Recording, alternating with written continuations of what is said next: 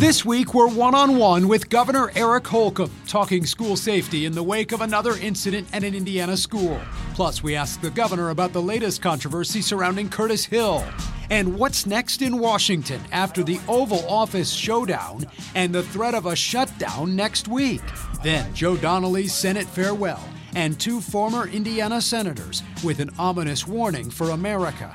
It's all ahead this Sunday in Focus.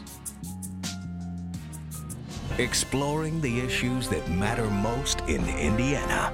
This is In Focus with Dan Spieler. Good morning. A lot to get to today, including the latest on the drama unfolding in Washington over the Mueller probe and a potential government shutdown in the coming days. But first, we start with my sit-down interview with Governor Eric Holcomb, making news today on several important topics, including school safety after Thursday's shooting at a Richmond middle school. Here's what the governor told me on Friday. We had another incident involving gunfire in one of our schools this week. You've talked a lot about school safety, some proposals that are being talked about for next year, but how do we keep this from happening in our schools? Well, there's no one solution to this. This is obviously folks who are, again, struggling with some mental health issues. If you look at what's the common denominator, not just in Indiana, but across the country, what's the common denominator?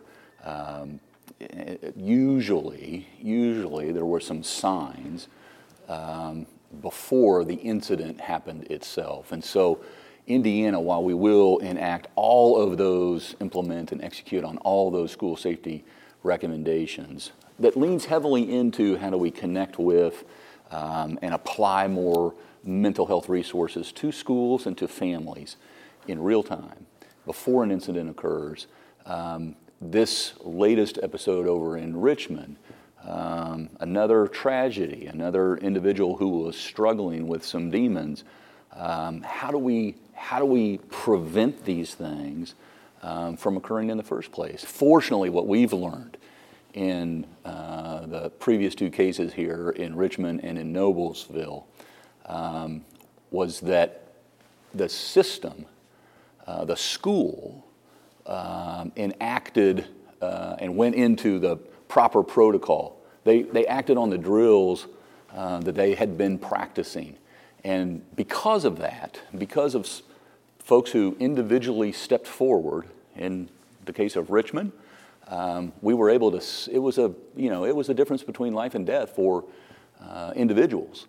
And in terms of Noblesville, where the teacher, Jason Seaman, threw something at the individual and addressed it personally. But I really do want to commend the schools for doing all that they can to make sure that students are safe when they get inside the school building. But then to get at your point, what do we do outside of the school building to help prevent these tragedies from occurring?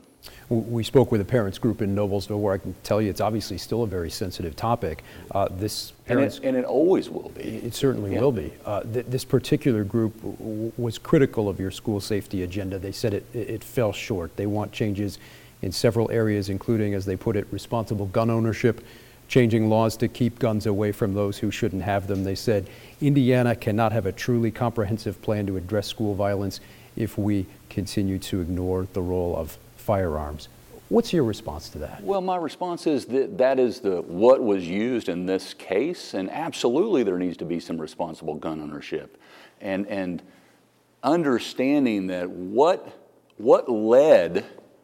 was the cause of the action, and so that's why we noticed in all of our discussions putting together the school safety report, there was a lot of consensus around addressing mental health and being able to react to seeing those early warning signs and reacting in real time to try to prevent.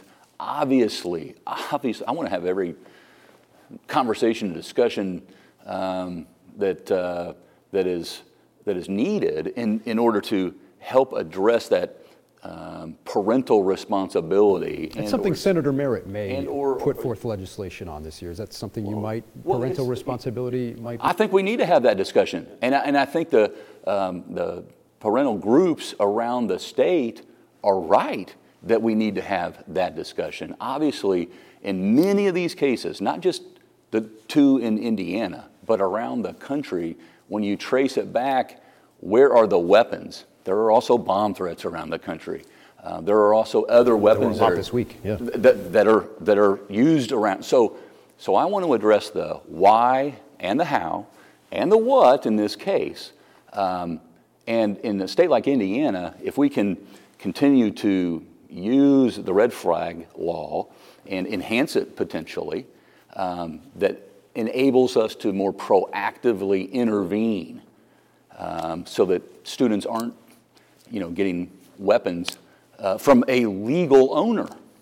And obviously, guns Which are is always a a Second hot Amendment topic. right, yeah. Sure. The NRA is coming here next year as well. This parents group says they want you to help lead that discussion to find better answers on gun violence. Do you think, are you someone who thinks the NRA needs to do more? Does your party need to do more in terms of finding middle ground on some of these controversial issues with guns? We're all going to have to do more.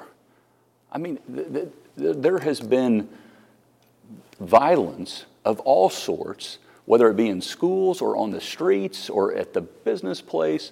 There has been violence since the beginning of time.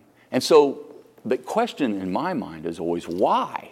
And what led to it? And how could we intervene before it erupts? On another topic, you've called for the Attorney General to resign. Some Democrats in the State House are calling for his impeachment. He says he's not resigning. Should the Attorney General be impeached? Would you support such a move? My position on this matter has not changed one iota.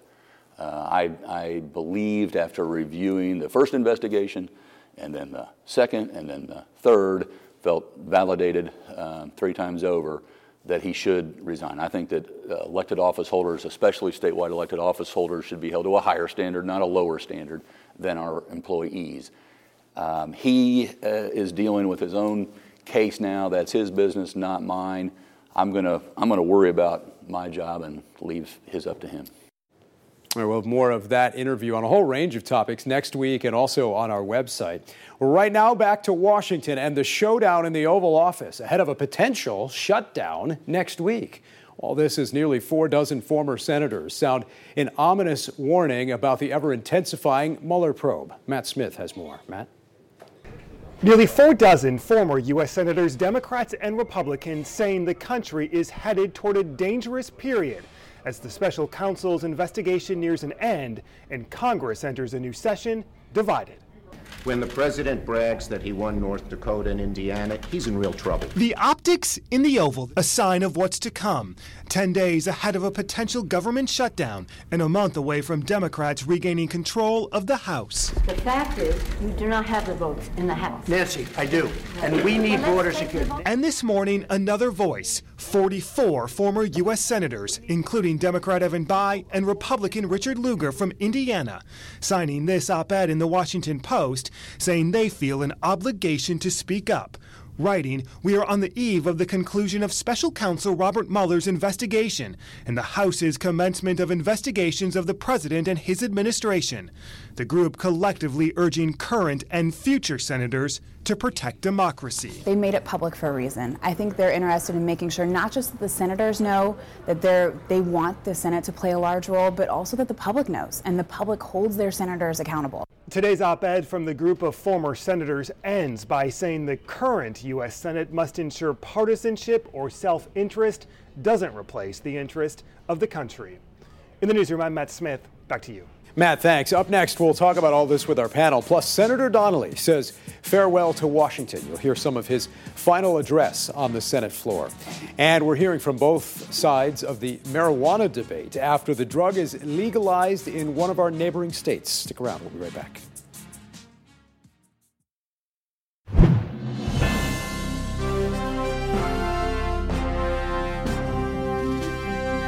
All right, let's bring in our panel right now. Indy Star columnist Tim Swearens, former state lawmaker Christina Hale, 2016 vice chair of the Indiana Trump campaign Tony Samuel, and UIndy professor Dr. Laura Wilson. Great to have you all with us here today. What a week we saw in Washington. The president seemingly in more political and legal jeopardy, that showdown in the Oval Office.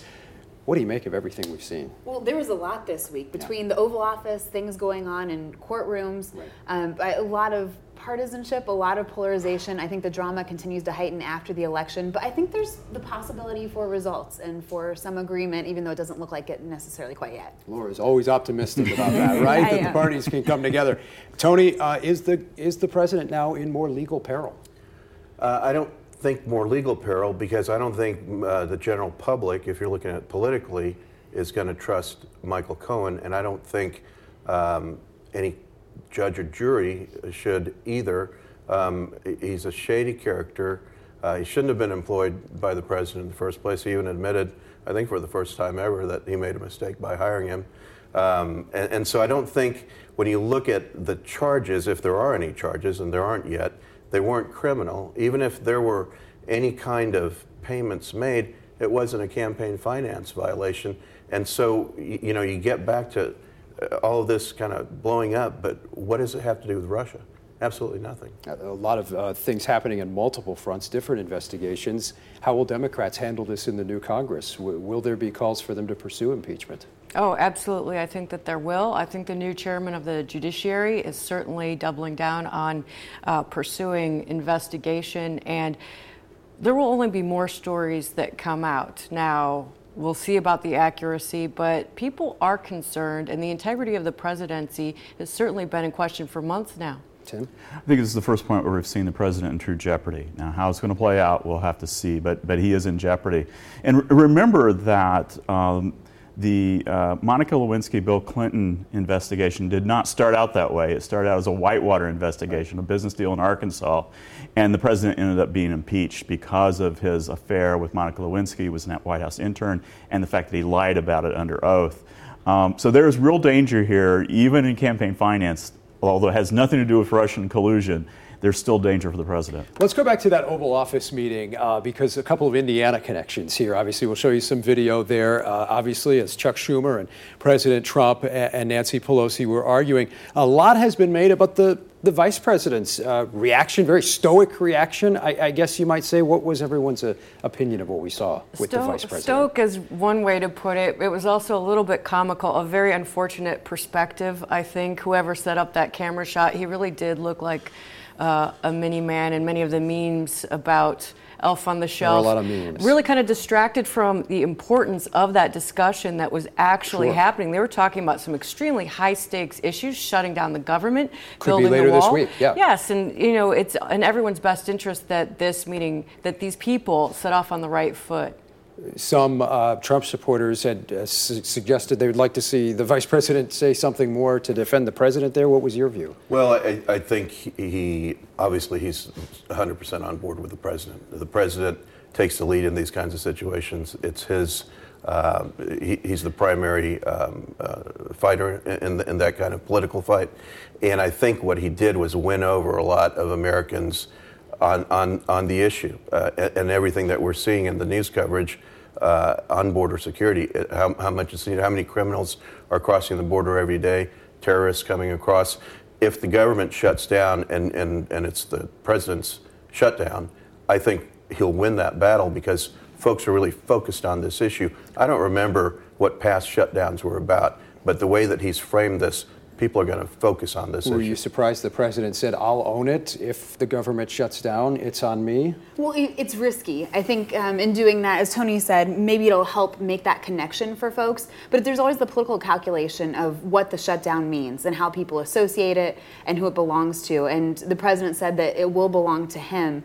But whether or not that's what he'd want it to do, of course, if we ultimately had a shutdown, I'm not sure that's necessarily the case. The other Indiana angle we were talking about here is that comment from Chuck Schumer that you heard earlier, with Schumer saying the president bragging about winning Indiana means he's in real trouble. Chairman Kyle Hupfer of the Indiana GOP said of Schumer's remarks, when it comes to election time, Democrats like to pretend they care about Hoosiers, but then they go to Washington and treat us like the punchline of their joke, like Chuck Schumer did today. Tim, what was your reaction to that whole meeting, to everything we saw there? Well, first of all, Chuck Schumer's comment was an offhand comment. At the same time, I think it does reveal an attitude that's very common on the coast about places like Indiana and North Dakota, is that we really don't matter, we shouldn't matter as much as we do. We heard that after the election.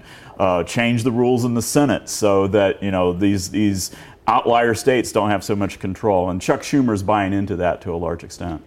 I was concerned that Senator Schumer actually had a different take, and that was he was ceding Indiana, taking it for granted that it would go red. And that concerned me because I don't want to hear that from Democrat leadership right now. You know, there are a lot of scrappy Democrats working hard in Indiana, and I would like that. And the president, a little more respect. The president responded to all that saying, yeah, we did win Indiana. This week, by the way, we did hear one last time from the senator who lost that race here in the Hoosier State in November, Senator Joe Donnelly.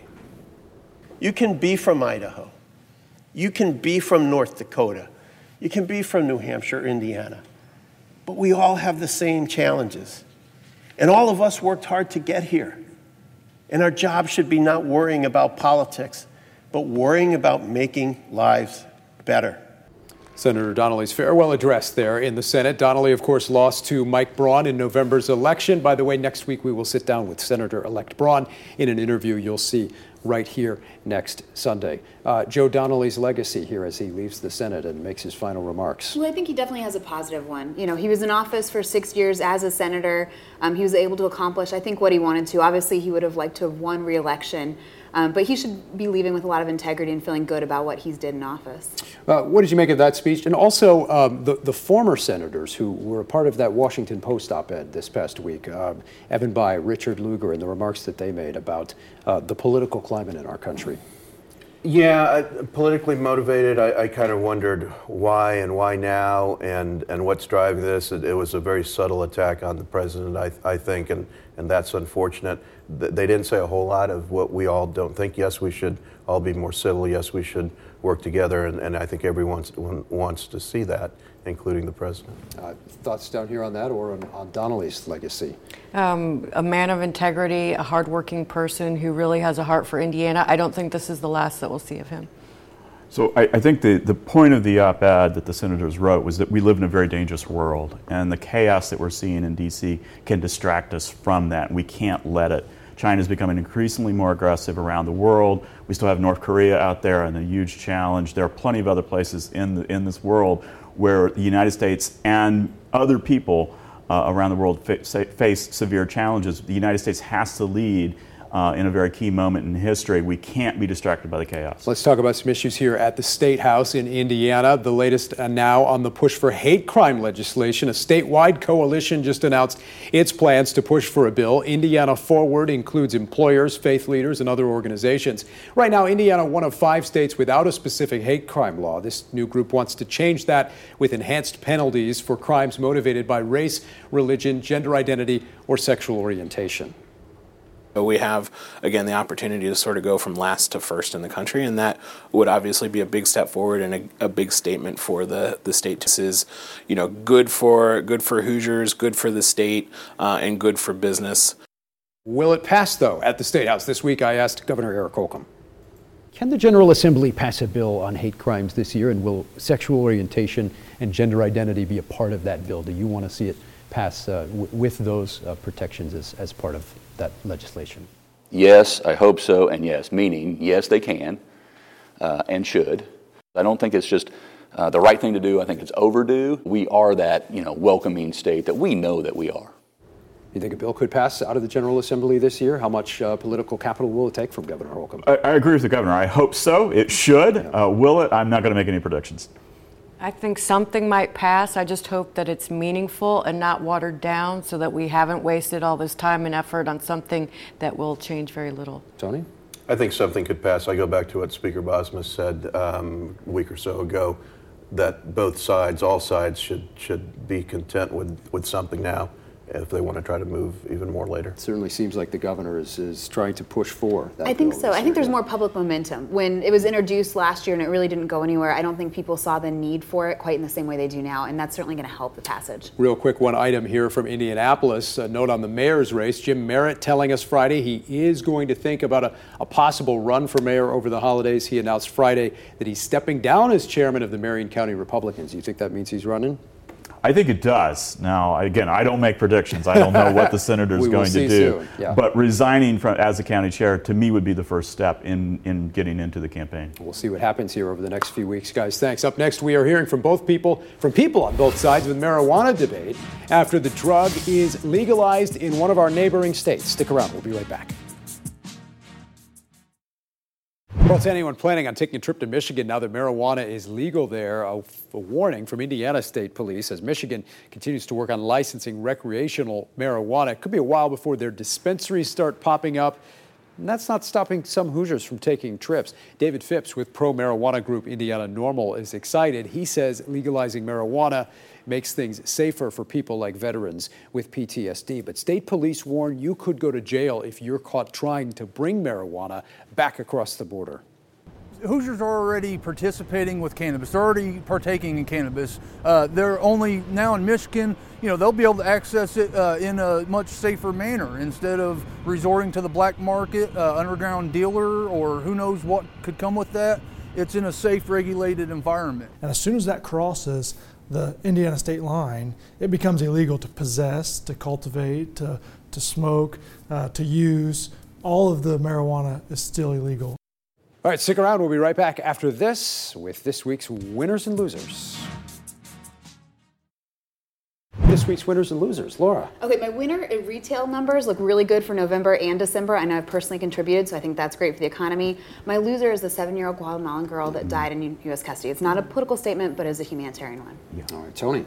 I'm going to put on my new Make America Great Again Santa Claus hat to announce my winner this week. Look at that. As, what do you think? Bipartisan love. President Trump is my winner for establishing the Opportunity and Revitalization Council, which will help deprived neighborhoods, about 8,000 of them around the country, helping them get more economic development. Christine, you get to follow that up. Oh gosh, I guess I'll have to say Michael Cohen's my loser of the week, because when I look at him, I feel like my circles don't look that bad anymore.